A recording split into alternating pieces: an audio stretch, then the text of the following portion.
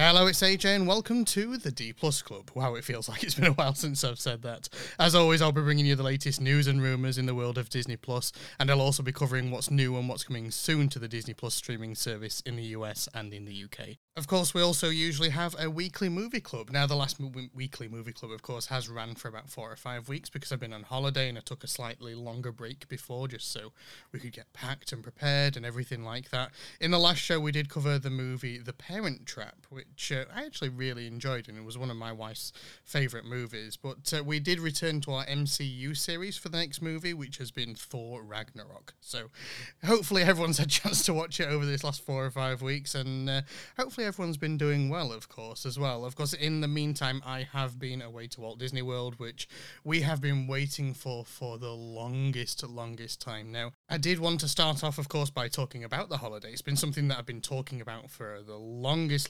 time, and I wanted to kind of just cover everything that we did and how it was, how much we enjoyed it, and things like that as well. So, yeah, I want to start off with that, then we'll get into some brief news and carry on with the show as normal. But let's start at the very beginning. Wow, what a stressful start to the holiday it was. Now, I don't know what it's like in the rest of the world, but here in the UK, there's been lots of flight cancellations and flight delays and this, that, and the other. And on the very first morning of our holiday, I woke up and my wife said to me, "The flight's been delayed." And I was like, oh no, that's not what I want to be able to hear at the very start of the very first morning of the holiday. But at the time, it was only about an hour and 20 minutes it had been delayed. Apparently, it was just to do with the aircraft that was coming in was delayed coming in from another airport. So I was like, fine, okay, we're going to go as normal, and we're going to get checked in. We'll just have a breakfast and sit around and just wait for the aircraft. Fine. Went to the airport, checked all of our bags in and everything, had a nice breakfast at the Wetherspoons at the airport, which is like a bar that offers breakfast, lunch and dinner, should I say, at the airport all day long. And we had that, went to go and sit down and wait for the aircraft, and then we saw that there was another delay, and that extended it to 2 hours. Then the next thing we hear, there's another delay of another half an hour and another delay of another half an hour. And at this point, we're at 3 hours worth of delays. And I don't know what people who are listening, you might have young children or not, but trying to amuse young children in a airport for 6 hours when there's not really anything to do and all they've got is the things that they're taking as their carry-on items. It was a challenge, let's say. Thankfully, my son had seen another kid that he decided to go and play with. My daughter had her cousin to be able to play with, and her cousin once removed. Anyway, I don't know what the wording is for it, but anyway, she was playing with them. So it wasn't really too bad, but of course at this point we were starting to get bored as well. But eventually we did get onto the aircraft. It was over 3 hours delayed in total. And then of course we had a 9-hour flight to Florida. So that was a very, very, very long day, that first day. And also when we got to the other side as well, we flew into Melbourne, Orlando. And we were picking up some cars there that we were going to be renting for the 2 weeks. And even that process took like an hour and a half.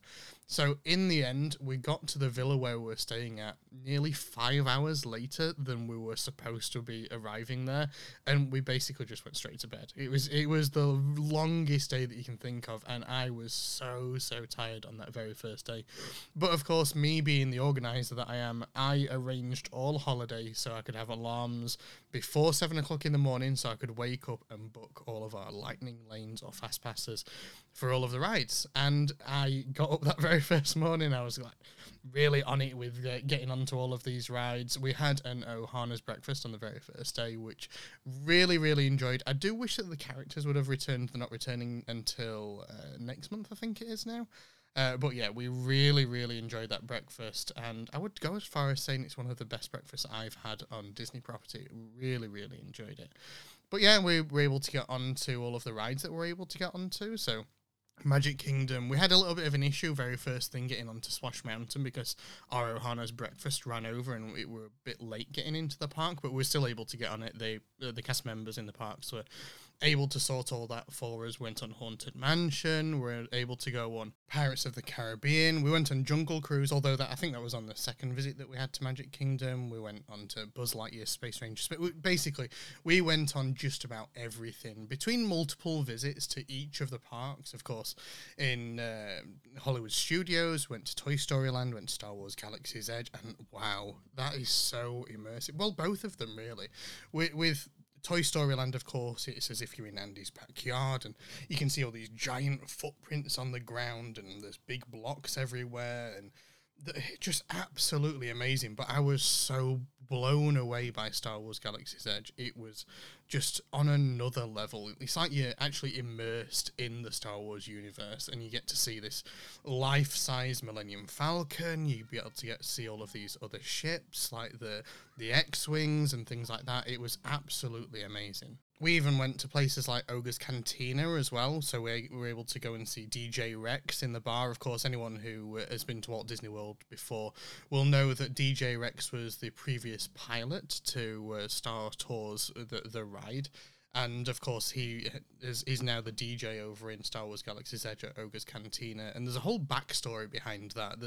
There is a whole physical backstory that you can read about how the character of Rex, or I forget the actual droid's name now, I'll have to look it up, but how his character crash-landed on Batuu and how he was saved from a scrapper and became the DJ of this bar. And there are some little nods to his previous Star Tours adventures that you can hear whilst you're in the bar as well. And the music's really good as well.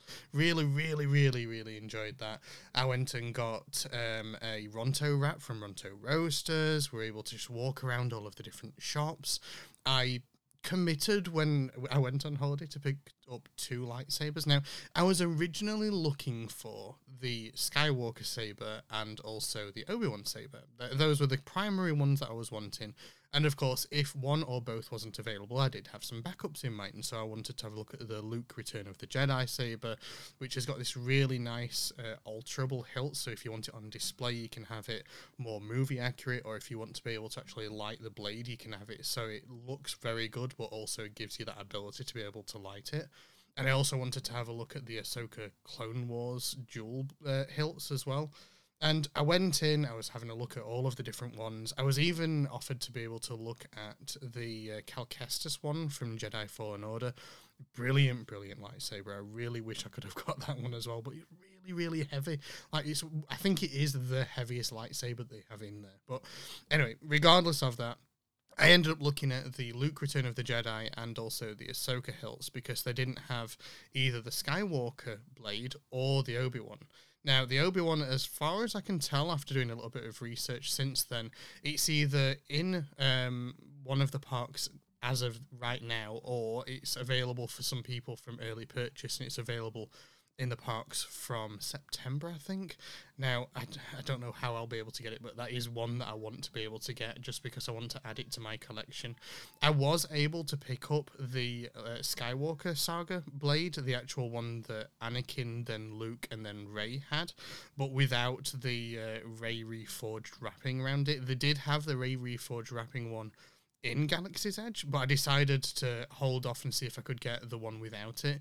And they did actually have it in Tatooine Traders, which is the shop outside of Star Tours, and they had it with a blade included and a stand, so I was able to get that. I didn't actually open it whilst I was on holiday, but when I got back, I opened it, and I realised that there was some of the paint was chipped off of one of the plastic sections of it, and I was so gutted. I was like, I should have opened it whilst I was there, and then I could have got it swapped whilst I was there. This, that, and the other. Anyway, I picked up a silver metallic pen on Amazon and just retouched it up myself. It looks brilliant. So I've put it on display in the cabinet in my living room, along with some other trinkets that I picked up from Star Wars Galaxy's Edge as well. I got a holocron with a blue and a green kyber crystal. I also picked up... Oh, what else did I pick up?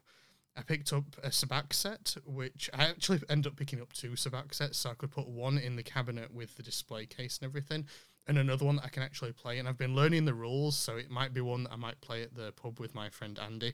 Andy, if you're listening, be ready, start reading the rules, because that's something that I'm bringing onto the pub in a couple of weeks' time, and we'll try our hand at a few games of Sabacc. So yeah, really looking forward to trying that. And what else did I pick up? Also, is there chance cubes? I got some like coasters when we went to Ogre's Cantina and things like that. But yeah, all in all, really, really enjoyed it.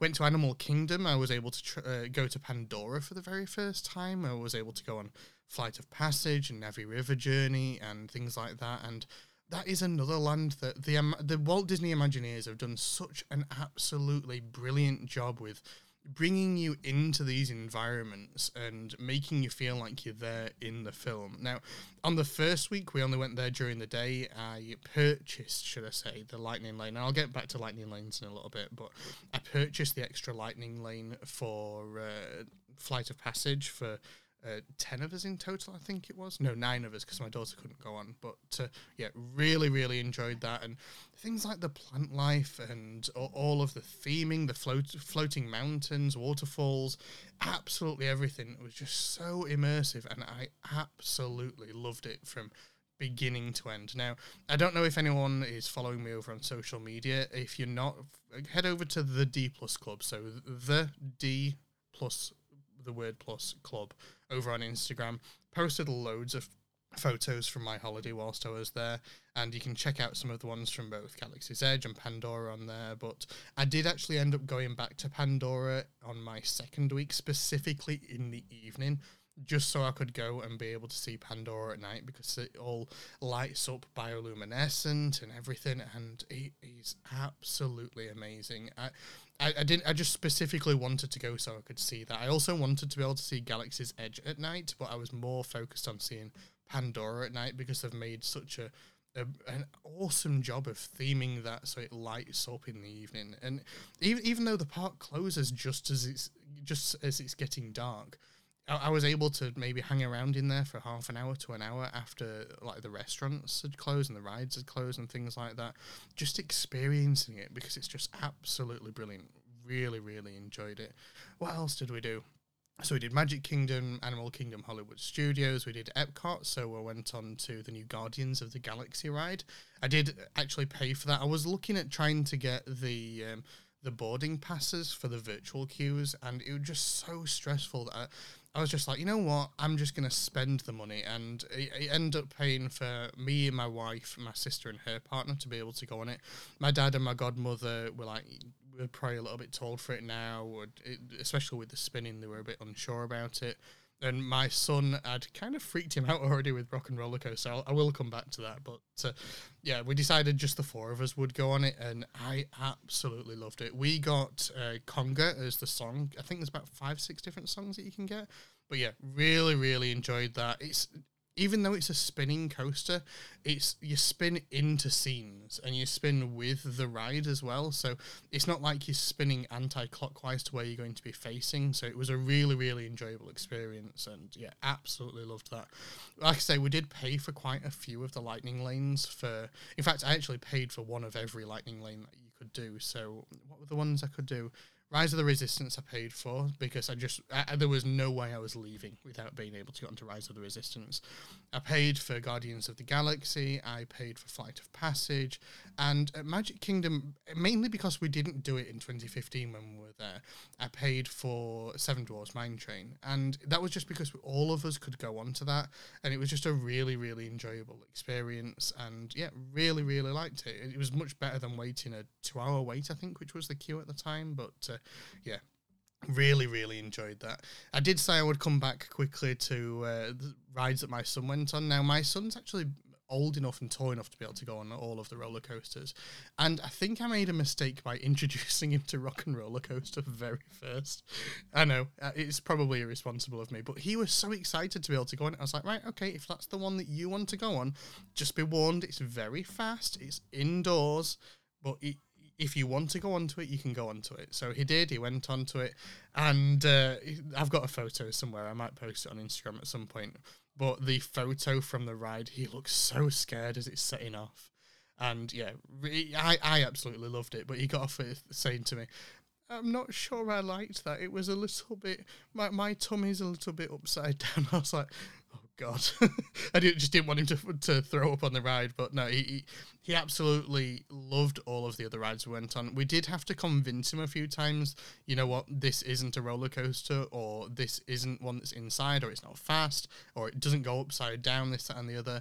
But he ended up going on like loads of other different rides. So he went on to Hagrid's, which I will come back to again as well. He went on to Everest, he went on to Slinky Dog Dash, Seven Dwarfs Mine Train, and he went on to like loads of other different rides. What was the other one that he went on to at Universal? Escape from Gringotts he went on to, and Forbidden Journey, although that's not a roller coaster, but it still like turns you and lifts you around and things like that. But no, he ended up really, really enjoying all of those. And one of the ones that we really struggled with, we did pay for, was Flight of Passage, and he was so scared getting onto that he was like, I don't want to do it. Even like to the point where he was sat in the chair, like refusing to do it. And he got off of that ride and he was like, I love that so much, I want to do it again. So thankfully that was in the first week, and even though he had been so scared getting onto that ride, in the second week when we went back specifically to go to Pandora in the evening, I said to him, do you want to go on it? There's only 4 of us on that day out of the 11 going to Pandora in the evening. And I said, do you want to go on it again? He was like, yeah, I want to go on that one again. I really, really enjoyed that one. Can we go on it again, please? So it ended up being just me and my son that went on to it, but he absolutely loved it. And there were some other ones that were like it, like Soaring, that he absolutely loved, and some of the other Universal ones that are like immersion experiences, where like you got a big screen around you. There's Jimmy Fallon, there's Minions and things like that, and he absolutely loved those ones as well. So yeah, I do think we freaked him out a little bit with Rock and Roller Coaster, but he did it, and then he did loads of other roller coasters afterwards. But I personally think we could have built him up a little bit better, but that was the one that he wanted to do. He was so excited to be able to do it. But yeah, I just think that I should have built him up a little bit more for it, and maybe warned him a little bit more than I even already had.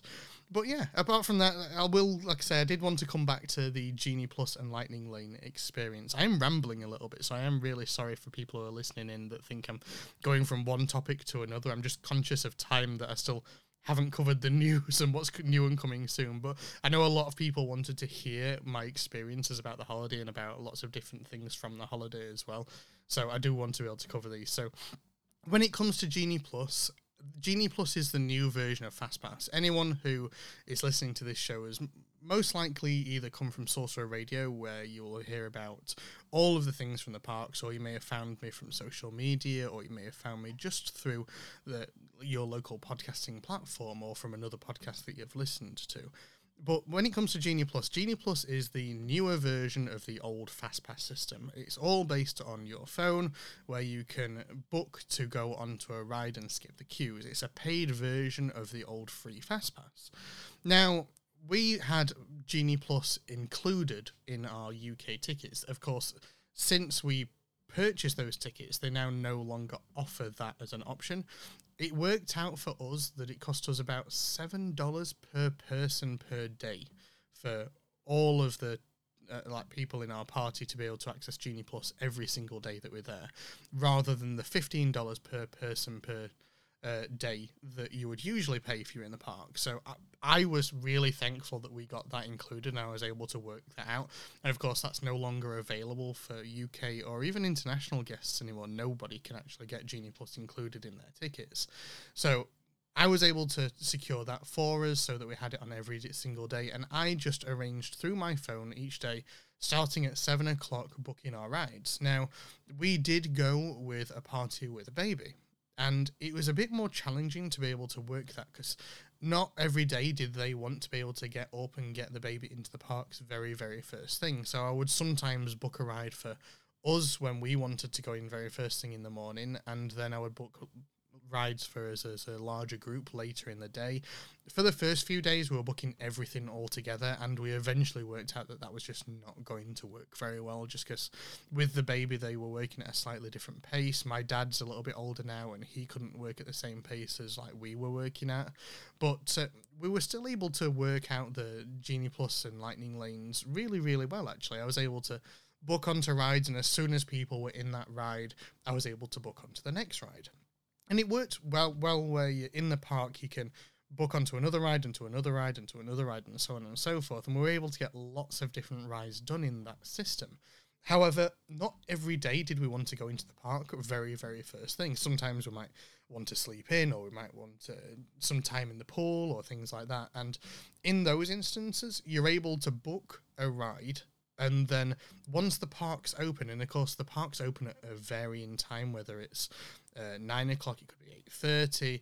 But once the park is open, you can then, after 2 hours, book another ride, and then 2 hours after that another ride. So there were some instances where I'll be waking up at 7 o'clock and intending to go into the park at 1 o'clock, for example, where I might have a few rides stacked up that I could just like quickly knock through.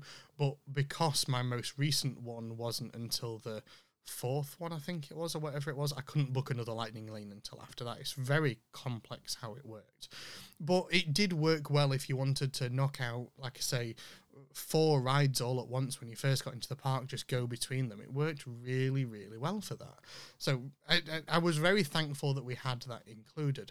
One thing that I will say, though, is that especially Hollywood Studios, I found that because that is a much smaller park and much more condensed in terms of there's a lot more big ticket attractions and areas, and there's a lot more people in a much smaller area, it was much harder to secure lightning lanes in that park than it was for any of the other parks that we went to.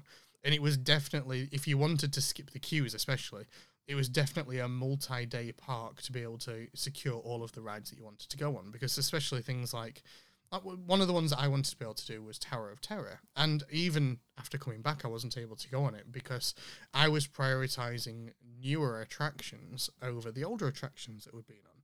So on the first day, I prioritized things like Mickey and Minnie's, and I wanted to go on the Millennium Falcon, Rise of the Resistance. I wanted to be able to go on to things like Toy Story Mania, because I know the kids would enjoy that, and Rock and Roller Coaster, of course, for my son, and so on and so forth. So I was prioritizing these other rides, and because I was prioritizing those, Tower of Terror, all of the lightning lanes had sold out for the day, so you couldn't actually go onto that ride after that unless you wanted to wait in I think it was like a 45-minute to an hour and a half queue. It varied throughout the day, but it just wasn't one that we were able to get onto. And then similarly, on the second time we went, I wanted to be able to do Millennium Falcon again, because I wanted to be able to go onto that with my dad. Wanted to do Slinky, because we'd not done that in the first week. And I'll come back to Slinky in a second, because there were so many complications around that. And again, by the time we'd done that, we weren't able to go on Tower of Terror, because Tower of Terror, all of the lightning lane selections for the day had sold out, and I think it was like a 65-minute wait or something at the time. And I was like, I can't wait with 2 young children for 65 minutes in a line. It's just not physically possible for us. So it was one ride that regretfully I love, but I just wasn't able to get back onto. And hopefully on the next trip that we go on, which might be in 4 or 5 years time, I think I did some mental maths the other night, I think it'll probably be in about 4 or 5 years time we might be able to go back, and hopefully it's not been rethemed, I'll be able to go on it again then. But yeah, really enjoyed all of the other rides and experiences that we're able to do in those parks, because all of that Star Wars and Toy Story and the new Mickey and Minnie's, it's all new for all of us, including the kids, and I wanted to make sure that as many people as possible got on all of the newer experiences as possible. So if that meant missing out on some of the older experiences that we've done previously, I was willing to do that in some instances. But no, really enjoyed that. What else were we able to do? I met up with a longtime family friend that we haven't seen in many years, actually probably since... was it just before or just after my mum passed away? It's been a very long time, more than 10 years, let's say. So yeah, we were able to go and see her on one day at Epcot. They were actually booked on to go on to Guardians of the Galaxy before we were, even, because we didn't get to go on it until the second week.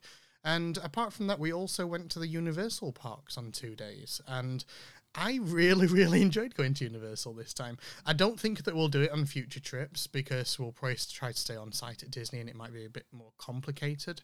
But we decided that we wanted to do Universal on 2 days on this trip, and we focused doing on Islands of Adventure in the first week, which we actually did a combination of Islands of Adventure and Universal, because we hopped over on the Hogwarts Express kind of midday and then explored some of the Diagon Alley side at Universal, and also went to the...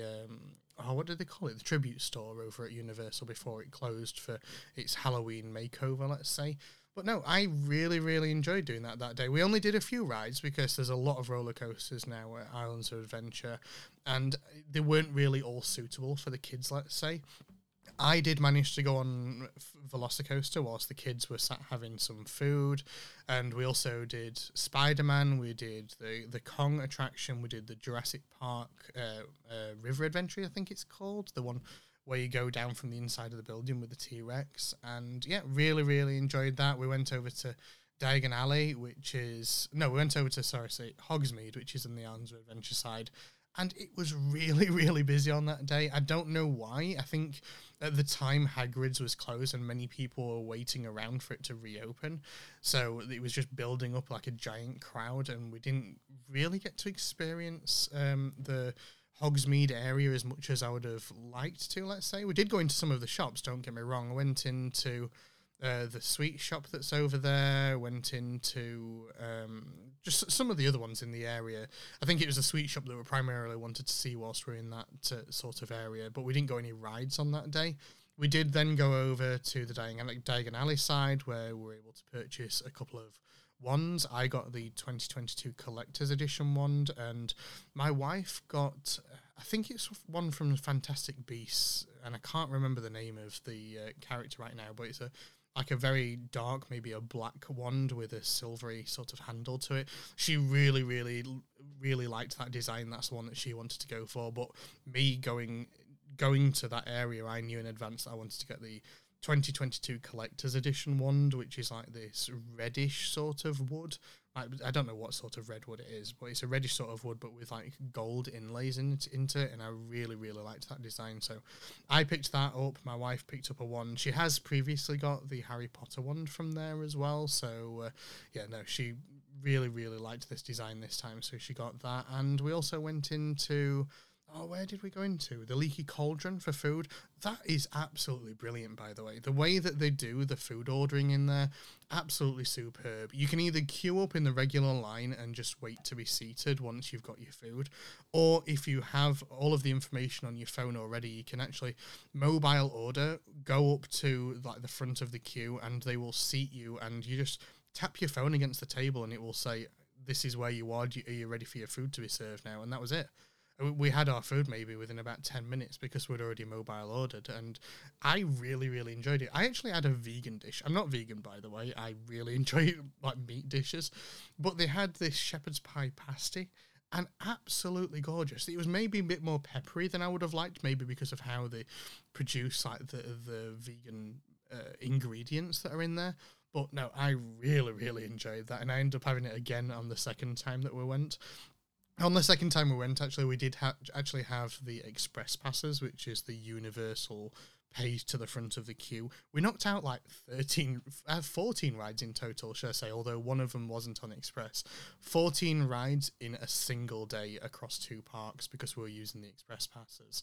And yeah, we got so much done. I don't think we could have done that much without the express passes, but they do cost a lot of money. And we only went for the option which is 2 parks but 1 ride at a time. You can do one which is unlimited rides in a single day, and we just didn't think that we'd have enough time because we were wanting to go to so many different attractions, but I don't think we could have done as many without it. We did go initially into Universal because there's a lot more rides in the Universal side that the kids could do, so we did things like Minions, E.T., Simpsons, we did... which other ones did we do? Oh, that was it. We did Jimmy Fallon, we did Transformers, then we went in, we did Escape from Gringotts, then we went over and did Forbidden Journey, and we were able to get onto Hagrid's Magical Journey Motorbike Adventure, whatever it's called. It's got a very, very long name. Now, when we were there, of course, whilst we were there, we also did... we did the Hogwarts Express, which is classed as another ride because it's an attraction where you've got the video screen and you see the journey from London's King's Cross to be able to get to Hogsmeade, and also the other way around as well. And also, here's an Easter egg for you. When you're going from London's King's Cross side of Universal Studios to Hogsmeade, you get to be able to see the board of all of the trains that are coming into different platforms, and on one of the boards it says that there is a departure from London's King's Cross to Doncaster. Now, Doncaster is the city in the United Kingdom where I live. And it was really interesting to be able to be stood in Universal looking at a replica of the London King's Cross board, seeing that there is a train, supposedly, departing to my home city. And I just thought that was really interesting. So if you're in the Universal Studios side and you go on the Hogwarts Express, look out for Doncaster on the board, and that is where I live. Just ask to see if you can get a train there. I don't think you would be able to, though. But yes, we were able to get onto Hagrid's. Now, I'm not going to explain the entire thing that happened, let's say, because I maybe wouldn't recommend doing this. But we were able to skip more or less a 3-hour queue, legitimately. This is something that they permitted us to be able to do. We spoke to someone there, and we were able to, at that time, skip a 3-hour queue. And I won't go into the ins and outs of it because I would maybe not recommend doing this method, because it's not fair on other people that have been waiting for a very long time to be able to get onto that ride.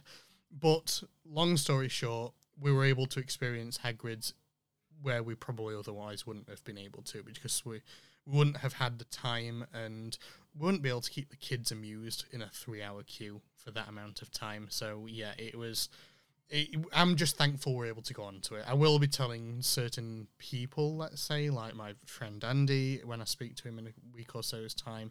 I will be speaking to a couple of people in the Sorcerer Radio Discord and saying this is what happened. However, I wouldn't recommend doing this if I was you. But yeah, it was a whole thing, let's say, and we were able to get onto Hagrid's, and I really enjoyed it.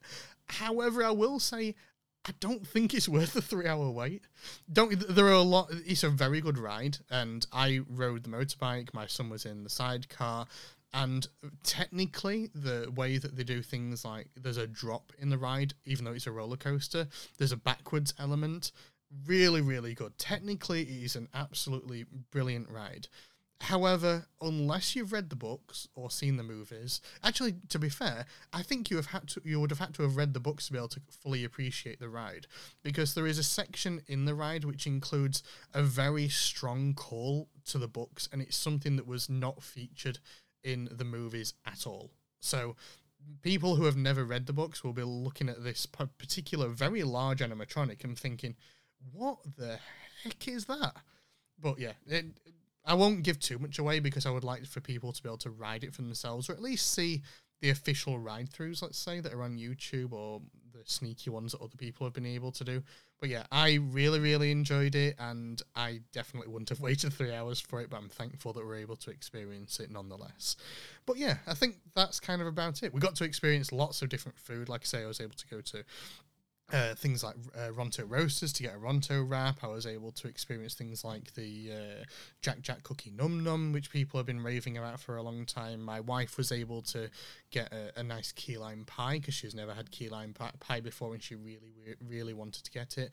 We're able to experience some of the new restaurants and new eateries that are there. I got things like a crepe from the new place in Paris where the Ratatouille ride is, and I was able to get some unique drinks there as well. We tried both the blue and the green milk in Star Wars Galaxy's Edge. We did get them spiked, so we did have the alcoholic version, but I don't know which I preferred better. I liked them both, but for different reasons. But I would say out of the two, maybe I liked the blue one that little bit more.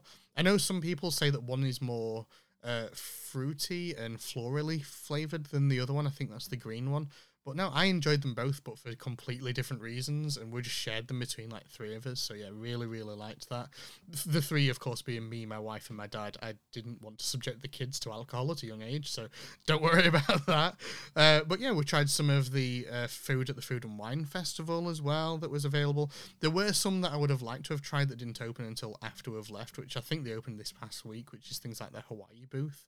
But apart from that, we're able to walk around World Showcase, just take some photos, went into things like the Japan Pavilion, where my son was able to look at some Pokemon merchandise that's quite unique, because, of course, Pokemon isn't really owned by the Disney company, and it doesn't really have a presence in the US, let's say. if anything, I would say that they probably had more of a partnership with Universal. Of course, Nintendo have a partnership for the upcoming Mario movie, which is done with DreamWorks, which is Universal, but Pokemon themselves don't really have a tie to either Disney or Universal directly. But we're able to go into the Japan Pavilion and have a look at some of the Pokemon merchandise that is there. They have lots of merchandise for lots of different Japanese games. There was some Mario stuff in there as well, which really surprised me, because Mario will have a land in Universal's Epic Universe, I think it's going to be, in Orlando within a few years' time. Also, of course, over in California and also in Japan as well. So I was really surprised to see a lot of Mario merchandise in there, but there's also a lot of anime stuff in there as well. So yeah, he really enjoyed looking at that because he really likes Mario and he really likes Pokemon. He actually picked up a couple of Pokemon bits, including a cap and a Pikachu silver plush, which he really liked as well. But yeah, we just really enjoyed looking around all of Epcot. Anyway, I am concerned that I am rambling on a little bit now, and looking at my computer, it says that I've been recording for about half an hour and I've not even touched on the news yet. If you would like to ask me anything about my trip, I would be more than happy to speak about it again in the future. Like I say, do also head over to my Instagram, where I have lots of information and photos from our previous trip there. And yeah, just really enjoyed it. I may end up posting some more photos. I took thousands of photos, honestly. So the photos that I have posted on Instagram are only a very small selection of what I was able to pick out whilst I was over there. And I need to go through the rest and edit them and just color correct them and post those over on my Instagram as well, because I absolutely loved every second of it. What else before I close out this, me and my wife were able to go on a date night as well whilst we were over there. That's the first date night that we have had, well, a meal out on an evening, should I say, at all, without our children since my son was born, and my son is 7 years old now. So we were able to have a date night, and my godmother got our kids to sleep, and I was really thankful for that. We went to the House of Blues restaurant at Disney Springs, and then we had a walk around Disney Springs afterwards. And of course, having children, we end up buying things for the kids whilst we're out anyway. But whilst we were there, we did go to Gideon's Bakehouse, which is the place that does the really big I'm going to call them gourmet cookies. That's the only way I can describe them, as gourmet cookies. And we're able to get... Oh, which ones did we get? The classic, the dark coffee one, the key lime pie, and what was the other one we had? It was like a nut one, I think. But anyway, really enjoyed them. We're speaking to a woman in the line, and she said, you have to get the marshmallow icing. And I'm glad she told us about that, because we picked that up and that made everything so much more better. I also got loads of pins whilst we're there as well. We're going to make a pin board for the house. I'll take a photo of that whilst it's done, or when it's done, sorry, as well. And yeah, we got loads of pins to put on a pin board, and we got some pins from Gideon's as well to commemorate us going to Gideon's. But yeah, anyway, I am rambling a little bit now. I do need to move on to get to the actual news and, the actual focus of this podcast, which is all about Disney+. But yeah, I did want to talk about the holiday. It's been a big thing that I've been waiting to be able to talk about for the longest time, let's say. So I wanted to be able to make sure I did dedicate a segment to the show today all about that. I will take a quick break before we come back to the news. I am concerned that I have been rambling for quite a while, and then we'll maybe include the news and what's new and coming soon to Disney+, maybe as part of one segment this week. I will promise next week we'll get back to a more normal sort of news format, let's say. Hi, it's Jeff Davis here on Sorcerer Radio. Join me every Friday morning at 8 a.m. Eastern Time for DW60. We'll start things off with Press Row as we talk about some of the top news stories from the Walt Disney World Resort. And of course, there's always rumors floating around, and I'll cover them during the Rumors of the Week. And I'll be reading your emails during email time. As always, I'll be playing some of your favorite Disney music from around the Walt Disney World Resort. If you missed the show, catch the replay that evening at 7 p.m. Eastern Time. And you can always catch up on the news of the week during DW60's Press Row podcast, available on Apple Podcasts, Google Podcasts, Stitcher Radio, and Spotify. It's DW60 with me, Jeff Davis, here on Sorcerer Radio, all Disney music all day long, srsounds.com. What are some of the most popular songs played on Sorcerer Radio? We'll find out every Monday morning on the SRN Top 10 at 8 a.m. Eastern. Vote for your favorite Disney song on the Sorcerer Radio app by pressing the vote button on the bottom part of the screen. That's the SRN Top 10 on Sorcerer Radio. All Disney music all day long. srsounds.com. And we're back, and of course, like I said just before the break, now would usually be the time when I would cover the news, and I am conscious that it's been 5 weeks, of course, since the last show, and there's been a lot of news since then, and I don't want to cover everything, because most people will have seen stuff that's 4 or 5 weeks old, and even then, I have been talking for about half an hour about my trip to Walt Disney World, so I don't want to be able to cover the news in complete in-depth, because that would be just very boring. So this week, I'm going to cover it in more of a bullet point sort of format, and then we'll get back to the regular news format in the next coming weeks or so. So let's have a look at what we had covered whilst I was away. A Deadline reported that Disney is reportedly adapting another Disney Parks attraction in the form of Big Thunder Mountain. Now, Big Thunder Mountain was one that I didn't get a chance to go on this last week or 2 weeks whilst I was away on holiday, but it is a runaway mine train that's in Magic Kingdom. It's also in parks around the world, in Disneyland Paris and also in Disneyland in California as well, and it has slightly different formats around the world, but it would be interesting to see how they turn this one into a ride. Like I say, it is a sort of runaway mine train, let's say, so let's see what we hear about that in the future. Reportedly, the National Treasure 3 script has actually been written, according to director Jerry Bruckheimer, and apparently it's currently awaiting approval from Nicolas Cage. Of course, we do have the National Treasure TV series upcoming soon on Disney Plus as well, but we were promised that this would be in addition to the existing National Treasure franchise, and that we could get a National Treasure 3 film in the future. And as I've said when we covered the National Treasure film a while back in the Weekly Movie Club, I absolutely loved these films growing up, and I'm looking forward to finding out more about this National Treasure 3 script and when we might end up seeing it. David Krumholtz, I think that's how you say that. Anyway, he has confirmed that he will be reprising his role as Bernard in some capacity in the upcoming Santa Claus limited TV series. Of course, Bernard was featured in the Santa Claus 1 film and also briefly in the second film as well, but wasn't included in the third. So it'd be interesting to see in what capacity he is in the series, let's say. He did play an elf, and of course, typically in these films, the elves are portrayed as being quite young in looks, but old and wise in person, so it'd be interesting to see in his more advanced age now, since the original film, let's call it, what capacity he is involved in the series going forward. So I'm looking forward to finding out more about that. Disney is actually also reportedly in talks with the BBC, or British Broadcasting Company, here in the UK, to air the Doctor Who TV series on Disney+. Reportedly, this will also include new episodes as they're released on the BBC here in the UK, so interested to find out more about that. We do watch Doctor Who here in this house, and we've been really enjoying the latest series, and are looking forward to finding out more about the transition to the new Doctor over this next year as well. So looking forward to finding out if we'll be able to see that on Disney Plus in the coming months or year or whatever it is. Anyway, we'll find out more hopefully soon about that one. There's also been some new photos released this past couple of weeks from the set of the upcoming Percy Jackson series, which shows some of the characters or lead characters in the series in a woods. Now, if anyone's read the books, this is quite early on in the very first book, so it'd be interesting to find out more about this and maybe where this will fall within the series and how many episodes this series will comprise of, as to how many chapters of the book, should I say, will be adapted to each episode of the TV series. So yeah, really looking forward to this one. I'm still reading the books to my son. We're about halfway through the 4th book at the moment, but yeah, really enjoying this one. We also found out this past couple of weeks that filming has wrapped on the upcoming Marvel Secret Invasion series, which stars Samuel L. Jackson. So looking forward to finding out more about that. I will be touching on that again shortly from the San Diego Comic-Con information.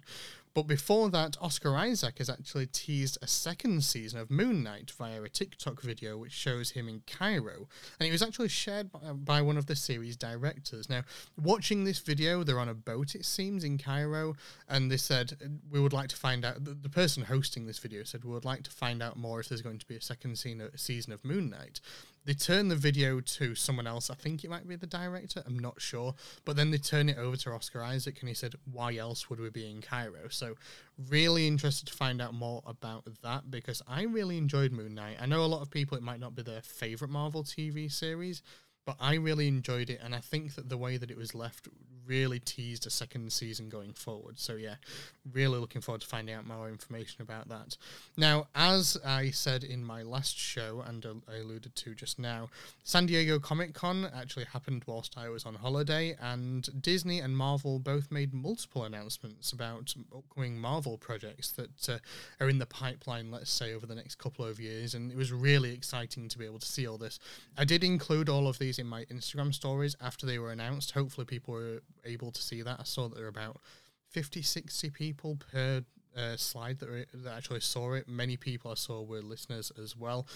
Others, maybe not listeners. So hopefully, maybe we're welcoming some new people with this one as well. But anyway, I will touch on those briefly now. In terms of upcoming TV projects, What If Season 2 has been announced. It will premiere in 2023. And it's already actually been renewed for a third season as well. X-Men 97 will debut in fall of 2023 and has also been renewed for a second season. It's also now been confirmed finally, and I'm so thankful for this bit of information, that Charlie Cox will return to the role of Matt Murdock in an upcoming TV series titled Daredevil Born Again, which is due in spring of 2024. I am so looking forward to seeing him return to this character on the small screen. And it also looks like we might see him in some other TV series leading up to this as well. It has been teased that he'll make an appearance in the current She-Hulk series. So I'm looking forward to finding out more about that. Secret Invasion, which I just spoke about, which has finished filming, is due to debut in spring of 2023. The Echo TV series, which is also rumoured to feature the character of Daredevil and Matt Murdock, is due in, let's have a look, summer of 2023. Loki Season 2 is also due in summer of 2023. Ironheart, the TV series, is due to hit our screens in fall of 2023. And the Agatha Harkness TV series has actually changed its name. It was originally announced to be called The House of Harkness, but it's now been changed to The Coven of Chaos, and that's due in winter of 2023. We also got some information about some upcoming Marvel movies as well, which are due to be released over the next few years.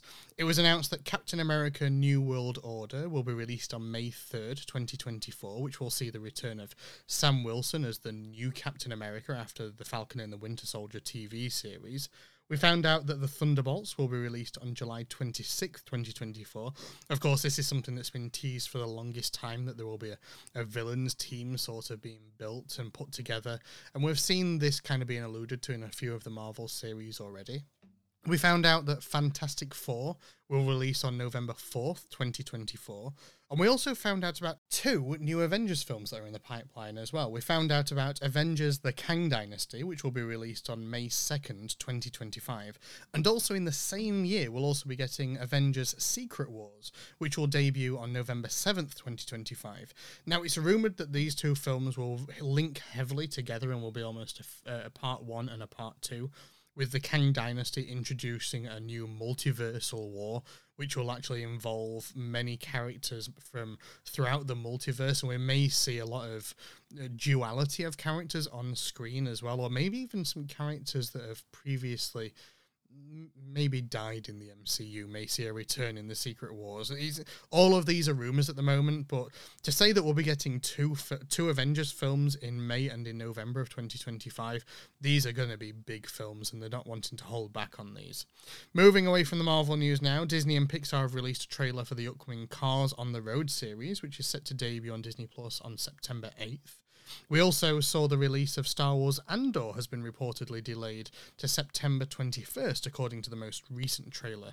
Apparently, the first 3 episodes will now be released on September 21st, And the film Rogue One, which stars the character of Andor, will reportedly see a limited theatre re-release prior to the series premiere. But we'll keep an eye on this one and see if that September 21st date does stick in the calendar. We also found out that the Mighty Ducks Game Changers Season 2 has been announced. It will premiere on September 28th of this year. Prey, the latest film in the Predator franchise, has become the biggest streaming exclusive launch across Hulu, Star and Disney Plus platforms worldwide. And Disney Plus has hit 152 million subscribers around the world, ahead of its ad-supported tier launching in the US later this year. This actually also came off of the back of, it was also announced that for the first time UK subscribers have actually decreased on the streaming service. This, of course, is due in part to the increased cost of living here in the UK, so be interesting to see how that goes going forwards. Cost of living in the UK has actually been rising a lot over this past year and has caused many people to cut back on some non-essential items such as streaming services, which is part of where Netflix has already seen a huge drop here in the UK as well, especially as their streaming service costs a lot more. Also, we did find out more about the ad-supported Disney Plus offering, which is coming later this year in the US. Rather than actually seeing a price decrease for the ad-supported tier, which I was expecting and I think many other people were expecting, the ad-supported option for Disney Plus over in the US will actually enter at the current US price for the non-ads tier, which I think is an absolutely huge mistake. And also the non-ads tier will actually be increased by $3 to $10.99 per month or $109.99 per year.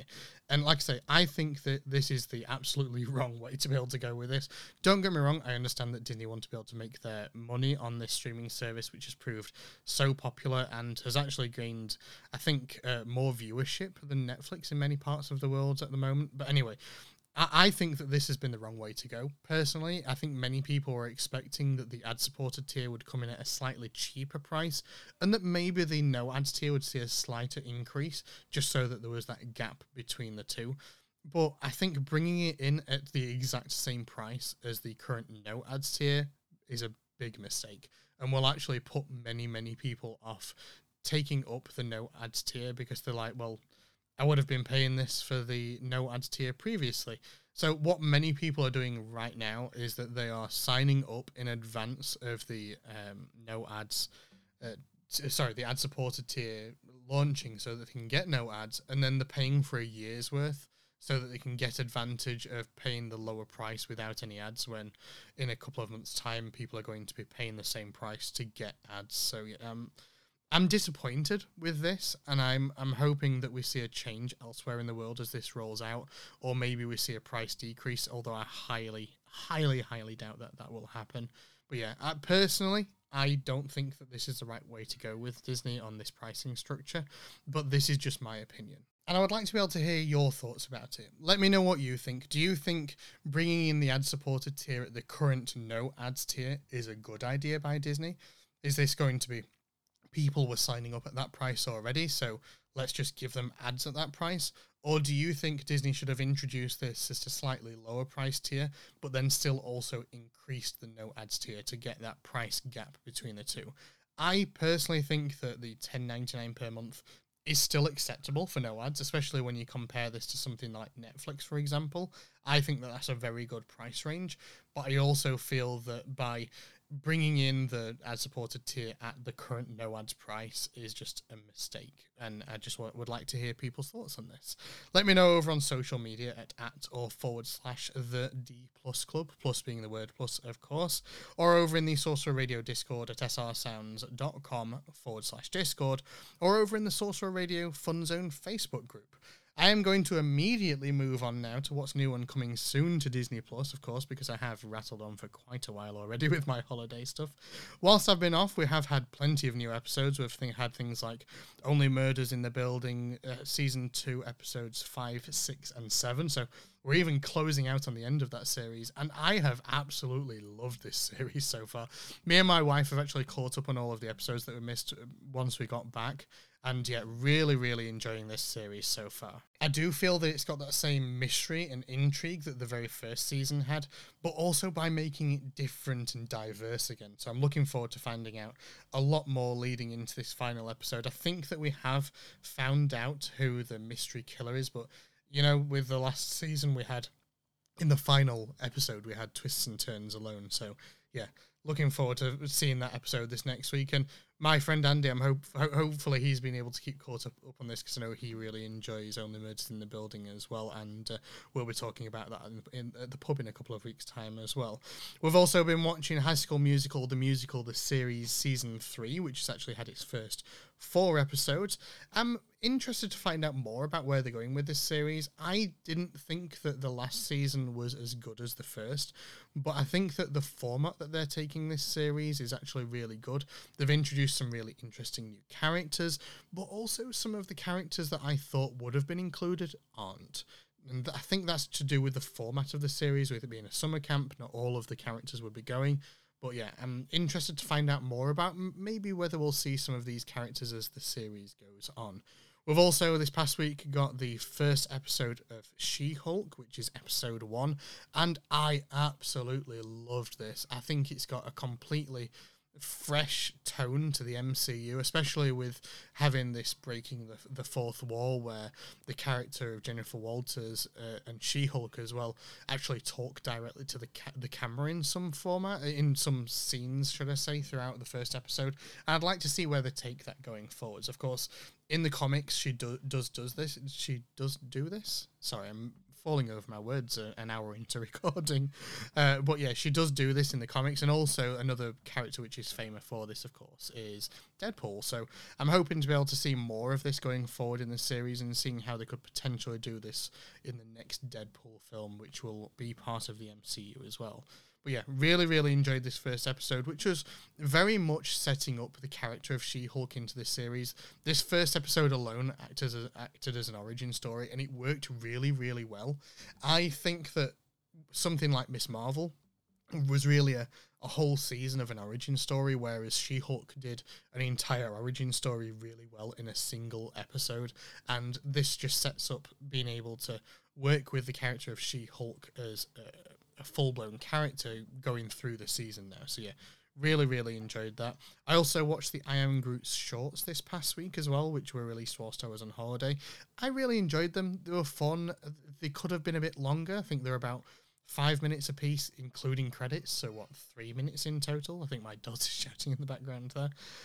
But yeah, I was really interested to be able to see how they were able to bring in the character of Baby Groot, especially as now we have teenage Groot and could be getting an adult Groot in a future film as well.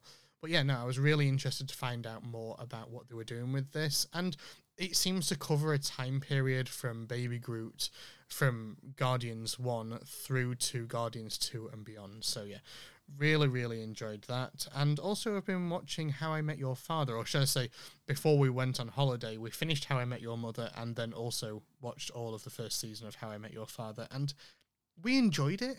It's not How I Met Your Mother, although I don't think they're trying to be either. They're trying to be different enough, but I don't know. I think I just need to spend some more time with these characters going into the next season.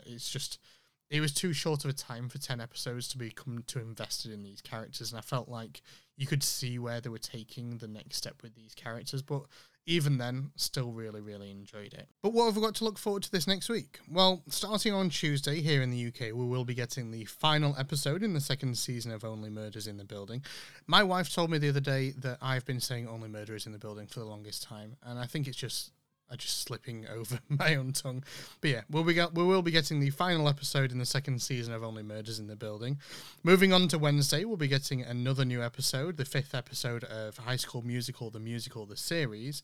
And in the US, you'll be getting Blackish, Season 8, Disney Junior's Eureka, and also Disney's Chibi Tiny Tales Shorts, Season 2.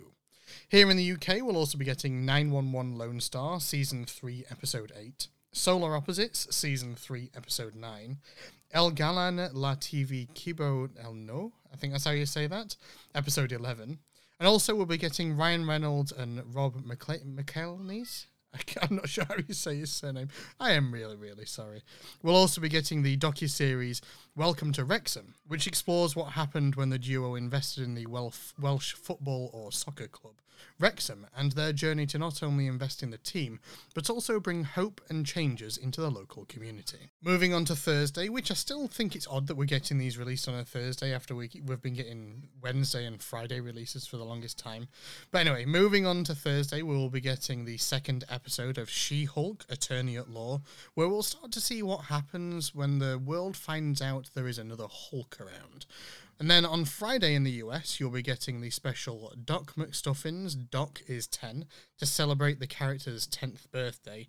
And in the UK, we'll be getting the movie Love and Other Drugs from 2010, where Jamie Randall, a pharmaceutical sales representative and also a womanizer, finds love in Maggie, a young woman who suffers from early onset Parkinson's disease, just as his career begins to skyrocket. And that's about it for this next week. It's actually quite a short week in terms of what's new and coming soon, which is part of the reason, which is why I wanted to combine this and the news into one section, especially after me talking for so long about the holiday. Hopefully people enjoyed hearing about it, though. I did ramble a little bit, and I can talk more about other things in more detail if people would like me to in a future episode. Just let me know about that. Just drop me a message. But apart from that, what are you most looking forward to watching on Disney Plus this next week?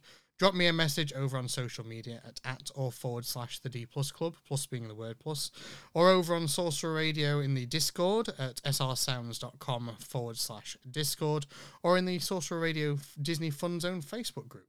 I will take another brief break now, and then I'll be back with the Weekly Movie Club. Are you a park opener? Maybe you love the smell of pirate water. Here at Three Cheeky Chicks Wax Company, we're a little sweet on Gaston, and we think you might be too. Bring these magically inspired scents to your home, or it could be off with your head. Magically scent your world at magicallyscented.com. Sorcerer Radio listeners, be sure to use the code SOR20 to get 20% off your next Magically Scented order. Looking for the show that talks about all things Disney? Then check out the Disney List with Kristen and Aljon. They've got news on Disney, Marvel, Star Wars, the parks, and so much more. Listen to the Disney List every Monday, 1 p.m. Eastern on Sorcerer Radio, srsounds.com.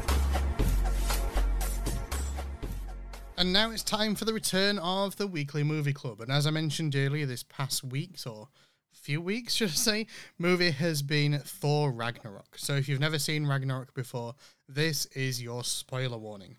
If you don't want to be spoiled, pause the show, go and watch the film, and then come back and join us for the rest of the podcast. And now, of course, with the spoiler warning out of the way, let's get right into it. 2 years after the Battle of Sokovia, Thor is imprisoned by the fire demon Surtur, who reveals that Thor's father Odin is no longer on Asgard. He explains that the realm will soon be destroyed during the prophesied Ragnarok, once Surtur unites his crown with the eternal flame that burns in Odin's vault. Thor frees himself, defeats Surtur, and takes his crown, believing that he has prevented Ragnarok. Thor returns to Asgard to find Heimdall gone, and his estranged brother Loki posing as Odin.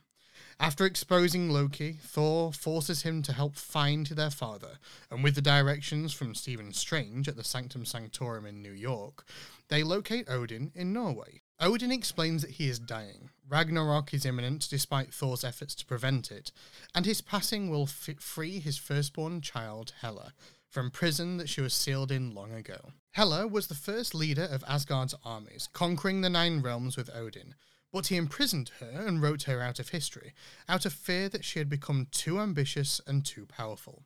Odin dies, and Thor and Loki look on, and Hela appears, destroying Thor's hammer Mjolnir in the process.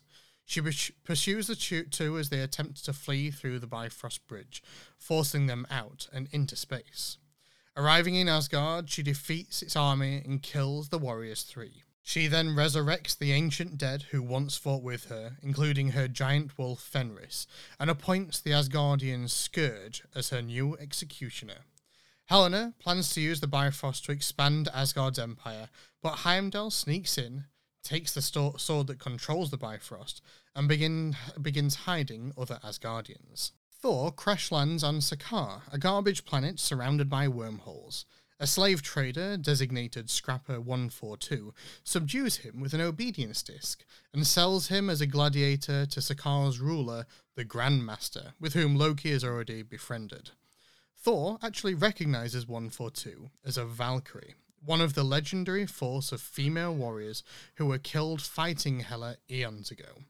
Thor is forced to compete in the Grandmaster's Contest of Champions, facing off many different kinds of warriors. First of all is his old friend Hulk, who has been trapped in Hulk form on Sakaar for 2 years. Summoning lightning, Thor gets the upper hand, but the Grandmaster sabotages the fight to ensure Hulk's victory. Still enslaved after the fight, Thor attempts to convince Hulk and 142, the Valkyrie, how to save Asgard, but neither is willing. He soon, however, manages to escape the palace and finds the Quinjet that brought Hulk to Sakaar. Hulk actually follows Thor to the Quinjet, where a recording of Natasha Romanoff causes him to transform back into Bruce Banner for the first time since Sokovia. The Grandmaster orders 142 and Loki to find Thor and Hulk, but the pair come to blows and Loki forces her to relive the deaths of her Valkyrie companions at the hands of Hela. Deciding to help Thor, she takes Loki captive. Unwilling to be left behind, Loki provides the group with the means to steal one of the Grandmaster's ships, and they liberate the other gladiators who, incited by 2 aliens named Cord and Meek, stage a revolution.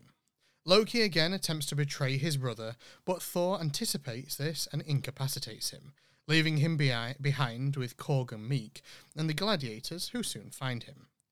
Thor, Banner, and 142 escaped through a wormhole to Asgard, where Hela's forces attack Heimdall and the remaining Asgardians in pursuit of the sword that controls the Bifrost.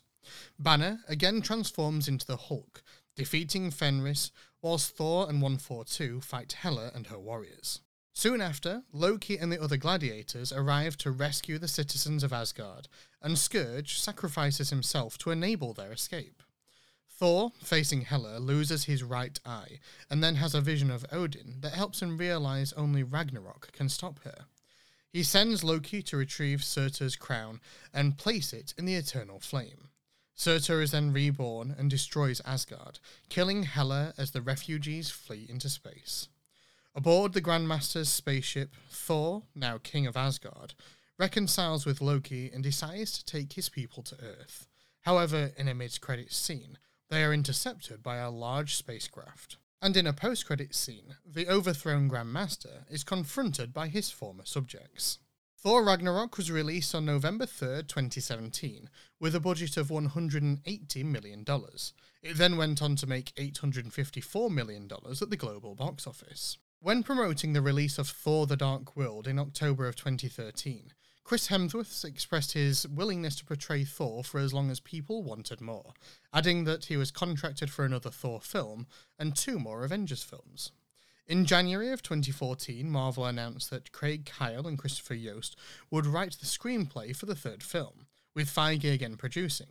The story was being outlined in that July, and at the end of October in 2014, Feige announced that the film would be titled Thor Ragnarok, with a scheduled release date of July 28, 2017. Feige said that the film would be very important in the Phase 3 of the Marvel Cinematic Universe. In February of 2015, Marvel actually pushed back the release to November 3rd of 2017, with filming scheduled to start in June of 2016.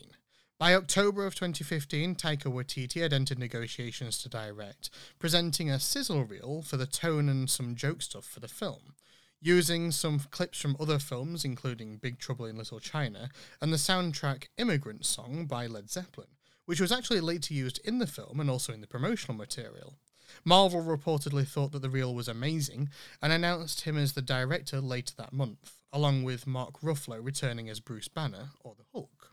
Whilst it was originally announced that Jamie Alexander would return to the role of Lady Sif in a pivotal role in the film, she later announced that due to filming conflicts for her TV series Blind Spot, that she would no longer be able to appear in the movie. She was then later able to reprise her role of Lady Sif in the Loki series, as well as Thor Love and Thunder.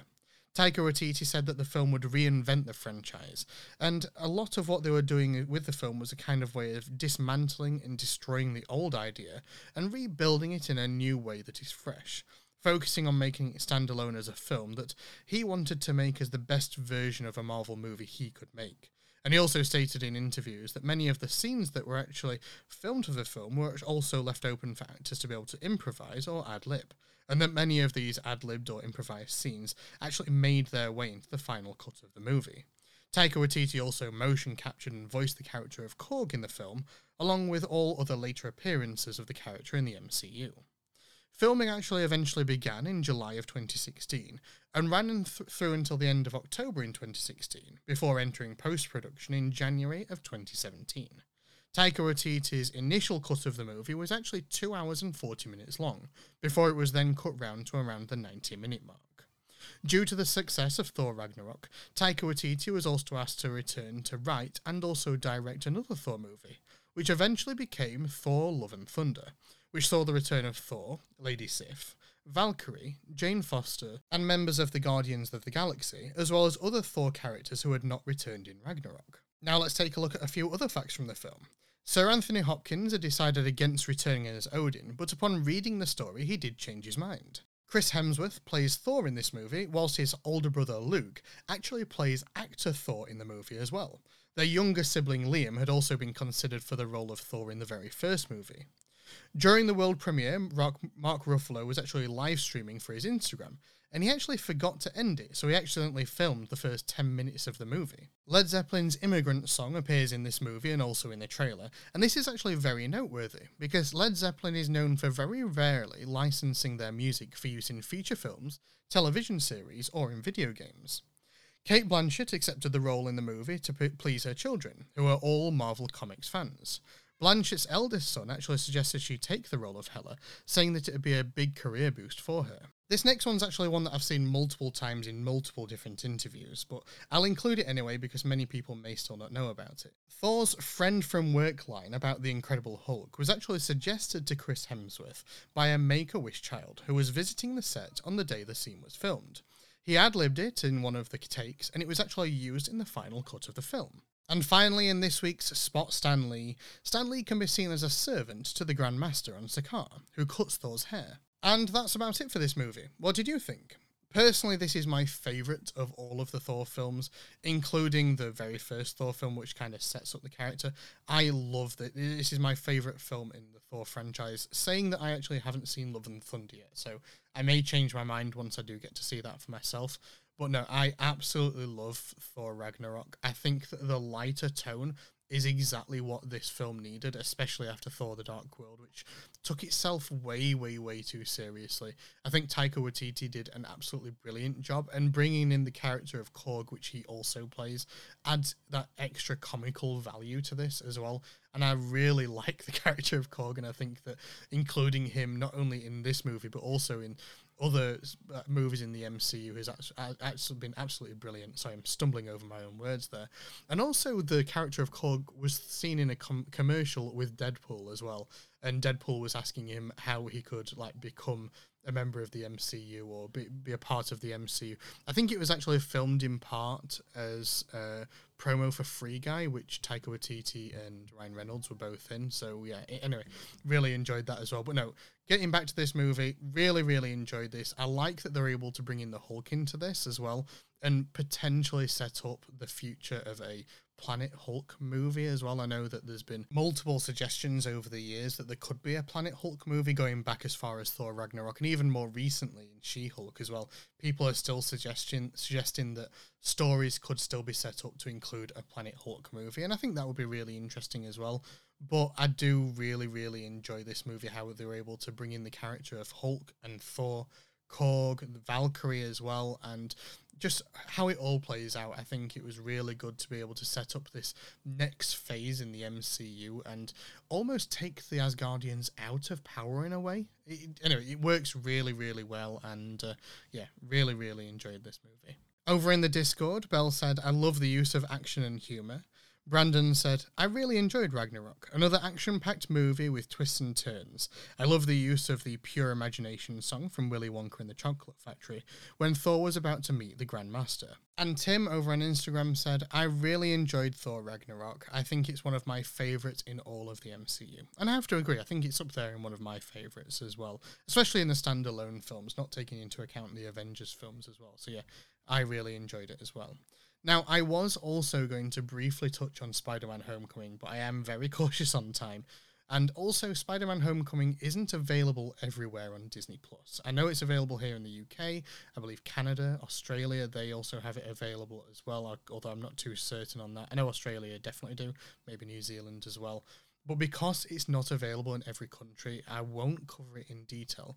But what I do want to very briefly say is that Spider-Man Homecoming is listed in the MCU release order as being the next film before Thor Ragnarok. And also it does include Robert Downey Jr. as Iron Man. So I would say if you get the chance, head on over to wherever you can watch Spider-Man on streaming platforms or digital purchase, or if you have it on DVD or Blu-ray. And I would also watch this over this next couple of weeks in the MCU watch along if you're watching along with us. Thank you very much for everyone on your comments on the movie this week, and I'm sorry that it's been such a long time since I actually originally posted this, of course, with my holiday and everything. It's ran for quite a while, this last movie club. Now, though, it's time to see what the guys over at Diz His had to say about Thor Ragnarok. Diz His review. D plus is Thor Ragnarok, which is probably one of my favorite Marvel movies. Agreed. Yeah. So what do you guys think about it? Jen, what do you think about this movie? Oh my gosh. It's one that I can't even tell you how many times we watch it, just because it is by far the funniest. You think it's funnier than Guardians? I think it's really funny. I just love everything about it. It's just the witty banter. It's funny. It is just as funny, if not funnier, than Guardians. It is. I agree with you. It's definitely up there. It's probably one of my favorite. I love the Hulk. The Hulk's in this one, right? I love Jeff Goldblum in it. There's just so many different aspects to this movie. Yeah, think about it without just laughing, right? It's true. Like at the end, man, right? When Hulk, he's like, what do you say at the very end? He just falls down. It doesn't turn into the Hulk. He just like splats on the ground. It's so funny, right? I'm not even lying with you. I think I might go watch it after this episode. As I'm so funny. Yeah, it's really good. Alex, what do you think of it? Oh man, I hate this movie. It's so bad. Get out of here! You're lying. No, it is up there with Guardians, for sure. And it's such a great movie. I'm glad that the next Thor movie I haven't seen yet. Jen did see. Chris is seeing it right now as we record. Actually, I like how they continued. I feel like they continued that kind of feel. Is that what they did? They continued the feel of Thor Ragnarok. Yes. Kind of like that type. I mean, it wasn't as the jokes were a little bit more spread out in this one. And we'll get to that, that whole movie in itself. But yes, very similar. Same director, right? I'm pretty sure. Yeah.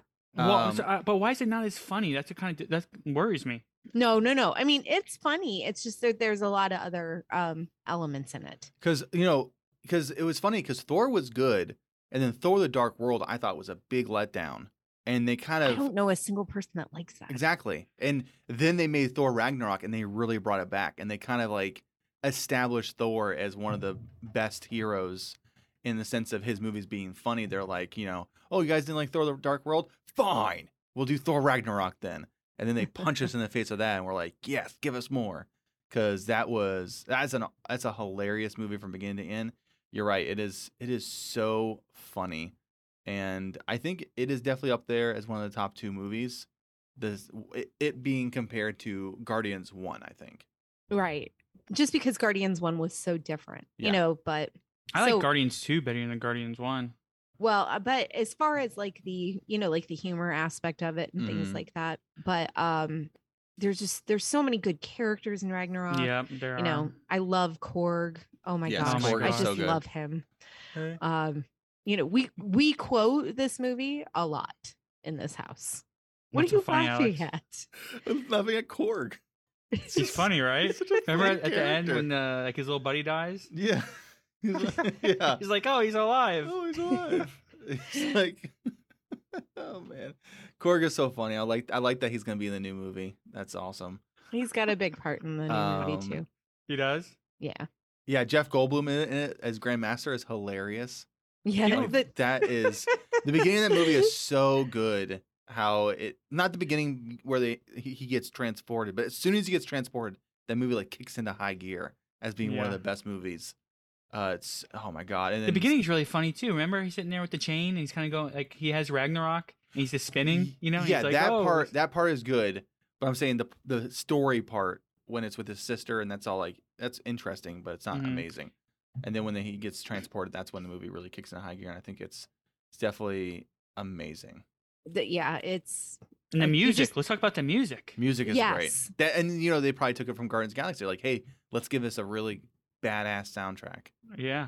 And then that's been like the recurrent theme with these movies is their soundtracks are just amazing, and Love and Thunder is no different. Oh my god, I totally forgot about the scene when Thor gets there. Ghost? No, Piss Off Ghost is funny. No, the scene when Thor gets there and Loki is watching Thor the movie, but he has actors and he has Luke Hemsworth playing Thor, Matt Damon, and Matt Damon. Yes. The Piss Off Ghost is I cry laughing at that so hard. Oh man, you're right, Joe. That makes me just want to watch this movie. And I don't like watching movies over and over, but this movie I could watch over and over and over. Yeah. It's so good. Thank you very much, guys. Remember, you can catch them on Fridays on Sorcerer Radio at 1 p.m. and 8 p.m. Eastern, as well as on all major podcasting platforms, including the Sorcerer Radio website at srsounds.com/dizhis. Remember, if you want to send me your comments on the Weekly Movie Club each week, you can do so in the Weekly Movie Club room in the Sorcerer Radio Discord at srsounds.com/Discord, or of course on any of my posts on social media at /the D Plus Club, or over in the Sorcerer Radio Fun Zone Facebook group. Also, if you want to leave me an audio comment on the movie, like the guys at DizHiz, you can record one and send one over on my Anchor page at anchor.fm/the D Plus Club. Next week for the Weekly Movie Club, we'll be watching the very first Frozen movie. Until then, though, hopefully you have a good week. Thank you very much for tuning in this week, and hopefully you can tune in again next time. Have a great one, everyone. Bye-bye.